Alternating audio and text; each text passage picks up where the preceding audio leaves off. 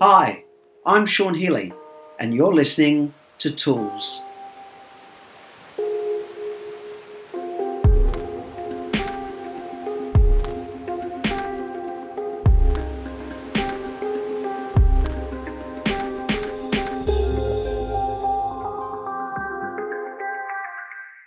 Hi everyone, Sean Healy, personal development educator and NLP trainer here, and welcome to episode 159 of Sean Healy Tools, a podcast intended to offer tips, tools, strategies, and insights for helping us have the best quality life and relationships that we can. So, welcome to episode 159 entitled When Setting Self-Limits Gives Us More Freedom.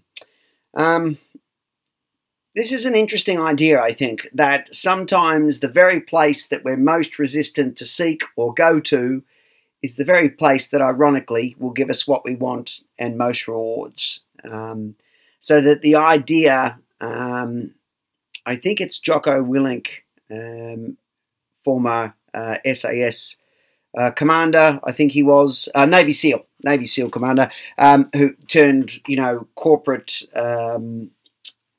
corporate educator. I think I heard the saying from him, structure leads to freedom.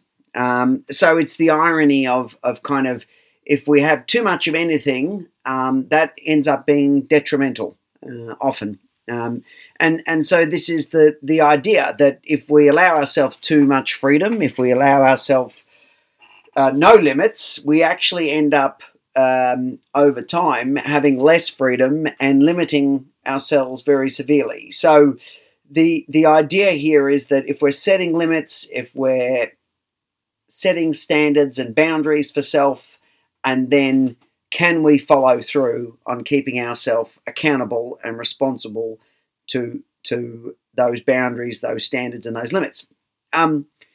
Because it sometimes is the case that if we verbalize a boundary or a standard, or if we know that the implications of our behavior impact others, especially if they impact others adversely, then we can kick up and function. I find that for myself, I'm much better at kicking into gear and functioning when others are involved or functioning for others. But when it comes to doing things functioning for myself, that is a whole other kettle of fish. If I'm setting boundaries and limits for myself that are self-contained, aren't necessarily things that I'm held to account to by others, or if I fall short of them, others aren't going to frown or judge me because they didn't even know that those were there in the first place, then those are the things that I really struggle to get done. So the Sean's to-do list for Sean can end up having very little progress made on it week to week. The things that I set for myself, let's say my reading goals or my education goals that add to my ability to be of service to others, however, there aren't any immediate consequences to not being accountable to those targets, then I find that those things might slip. And setting, how do I get more accountable to myself? How do I set boundaries with myself and keep them? So that I understand that the more I can just be, if I'm a little bit more disciplined, if I'm a little bit more accountable, I'm actually going to create over time more freedom, more opportunity, and more choice for myself than what I'm presently doing. That doesn't mean that I still don't have a part of me that's highly resistant to doing what's good for me, and especially doing what's good for me consistently. But as I'm working on my developmental maturity, as I'm integrating those more resistant parts of me, then how am I bit by bit getting better at being self-accountable? To me, that's a very important task in terms of getting where I want to go, because that's one thing that I see other people who are successful seem to be able to do very, very well. That the targets they set for themselves, they're able to hold themselves to account and on course in the pursuit of those, and they are much like we talked about in the previous episode, they're choosing meaningful goals and they're willing to sacrifice certain things in order to achieve that goal. because that will give them the ultimate kind of payoff and benefit in enriching their lives. So I think this becomes sort of very, very important. And a colleague of mine, I very much like the idea that he has a self-accountability meeting once a month. He sets his targets. He's got targets obviously related to his business and that others are involved in and aware of. And then he's got his own self-targets as well that only he is aware of. And at the end of each month, he will review the month, and then he will see how he did with his self-set targets, and then he will review what he might have done better in order to hit those specific targets. Because again, I really believe that if we can make it as easy on ourselves as possible to perform as effectively as possible, as consistently as possible, then why wouldn't we do that? We're working smarter and more effectively to be more efficient and get more out of the precious time that we have on this planet. So that, again, requires self-understanding. That requires a review process of going on the days that really work for me, what am I doing on those days structurally, and how I manage my time compared to the days that don't. Am I somebody who needs to pepper the day and break up my tasks with either small sections of 15, 20 minutes of relaxation, or I need to set very rigorous time structures for myself, almost like the old days of school. For some people that works well. For others it's just the moment I feel the muse strike me, because I tend to work in creative bursts and then have a bit of downtime. But it's just making sure that if I have one of those bursts, I've got everything I need around me to optimize that. And that might mean, how do I have my office set up? Do I have my office set up in a way that works for me? Ironically, just getting ready to record this podcast, nothing was plugged in. None of the cords. I've just got back from a trip. And I have a very strict packing and unpacking ritual, given how much travel I'm doing at this phase of my life, to maximize efficiency, reduce stress in the packing and logistics process. But what's interesting is that when I got back from my previous trip a couple of days ago, I didn't reset up the office so that when I went to record this podcast, the microphone was in another room. None of the cords were plugged up. The laptop was low on charge. Just little things sometimes that make our life a bit more challenging, rather than if we've got a process in place and we're sticking to that process, because we can get tired and then you can go, it doesn't matter, I'll do it tomorrow. And then you'll pay for it tomorrow. Again, I know for myself, when I'm doing trips where I have to leave very early in the morning, and I look the day before at the packing structure, and in my mind, after a day of training and coaching people, I can sit in a hotel room and look at what I've got to pack up and go, it's not that much. Only to find the next day in the process of packing, then all of a sudden my attention and my emotional state are in a different place, and now all of a sudden I'm seeing all the things that I didn't see yesterday, and I'm frantic and I'm rushing to get out the door at a certain time because now I'm woken up with enough sufficient packing time. And how many times are we going to do that before we make an adjustment? And it's the same with, if I'm talking about my self-care, do I bring a sense of presence and effectiveness to that self-care? Am I do that in the morning type person, stretching, running, reading inspirational material, whatever my self-care consists of? Or am I someone who does that more effectively in the evening once the workday is done? Or perhaps I'm somebody who needs to pepper some stuff self-care wise throughout the day, so that just tops me up in between projects. So we're understanding more and more as we go what works for us, what doesn't work for us, and how do we structure our life so that it's easier and easier to do what works for us.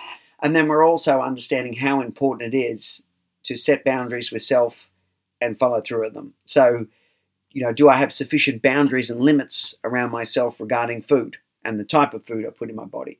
Do I have sufficient boundaries and limits around how much people-pleasing I do and how much I prioritize other people's projects before mine? Have I got sufficient boundaries and limits around how much I get done each day? Do I have sufficient boundaries and limits around alcohol and other substances? Do I have sufficient boundaries and limits around how much I work versus how much rest and recovery time I feather into the week, or quality time with relationships? There's a lot of places that we can look at our life and go, am I being as accountable and supportive to myself and behaving in a more mature and responsible way? Even right down to getting into a structure where, I'm not spending half the night staying up playing video games and watching trashy television. I'm setting limits around how much of that I kind of do. I'm setting standards and limits around, again, have I got my work and play balance right? And above all, am I consistent? Because we can all do great things as far as setting out ideas around consistent self-care and consistent boundaries and consistent healthy eating and consistent productive workspaces and consistent contribution towards, worthwhile contributions towards our relationships. But then are we actually following through on those? Because that's the main thing. And if we're not following through on them, then what's preventing that? What's preventing that? Is there an aspect of me that's resistant? Is it more structure? Is it the fact that I haven't got a very good strategy for managing unplanned interruptions? What do I have to look at in order to, let's say, if I'm doing a fortnightly or a monthly review on self-accountability? And again, we also are bringing to it a sense of humour, a sense of compassion. If we end up becoming too rigid and too structured, then that actually is likely to breed resentment and rebellion at some point. The artistry is getting the parameters tight enough that they actually add to our options and choice in life, but not so tight that we're feeling judged, restricted, or now it just is another source of pressure and anxiety to deliver on these things.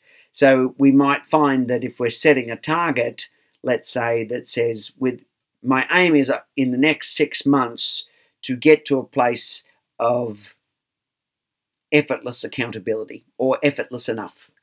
Because ideally, as I say, we want to, if the structure is working well enough, then we shouldn't have to police it too often.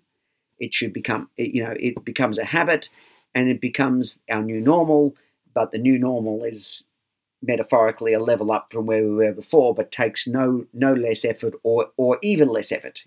Because ironically, if we're really doing the things that work in life, whilst it might take a little bit to get that as a consistent habit and really ingrained into our neurology and into our unconscious processes, but if it's a better and more effective process than what we were doing before, then that should actually, once it's integrated, make our life even easier, not harder.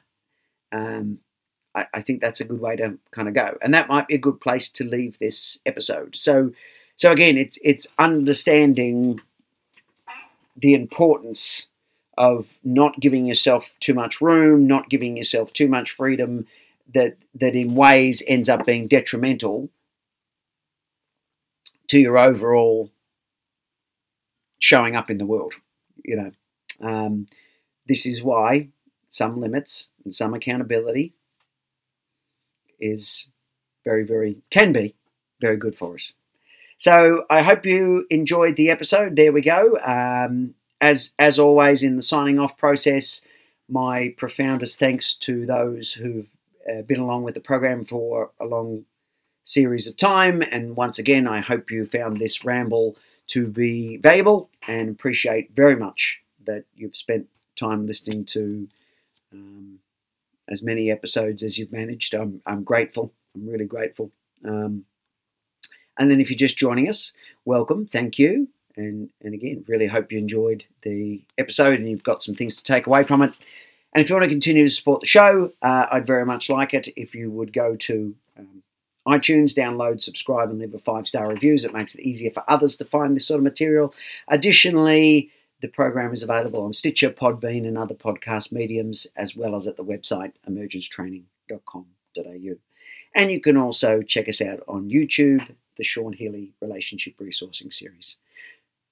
So as always, thank you for taking the time to listen to the episode. Wish you every joy and success in your life. And until we're with each other on another episode, bye for now.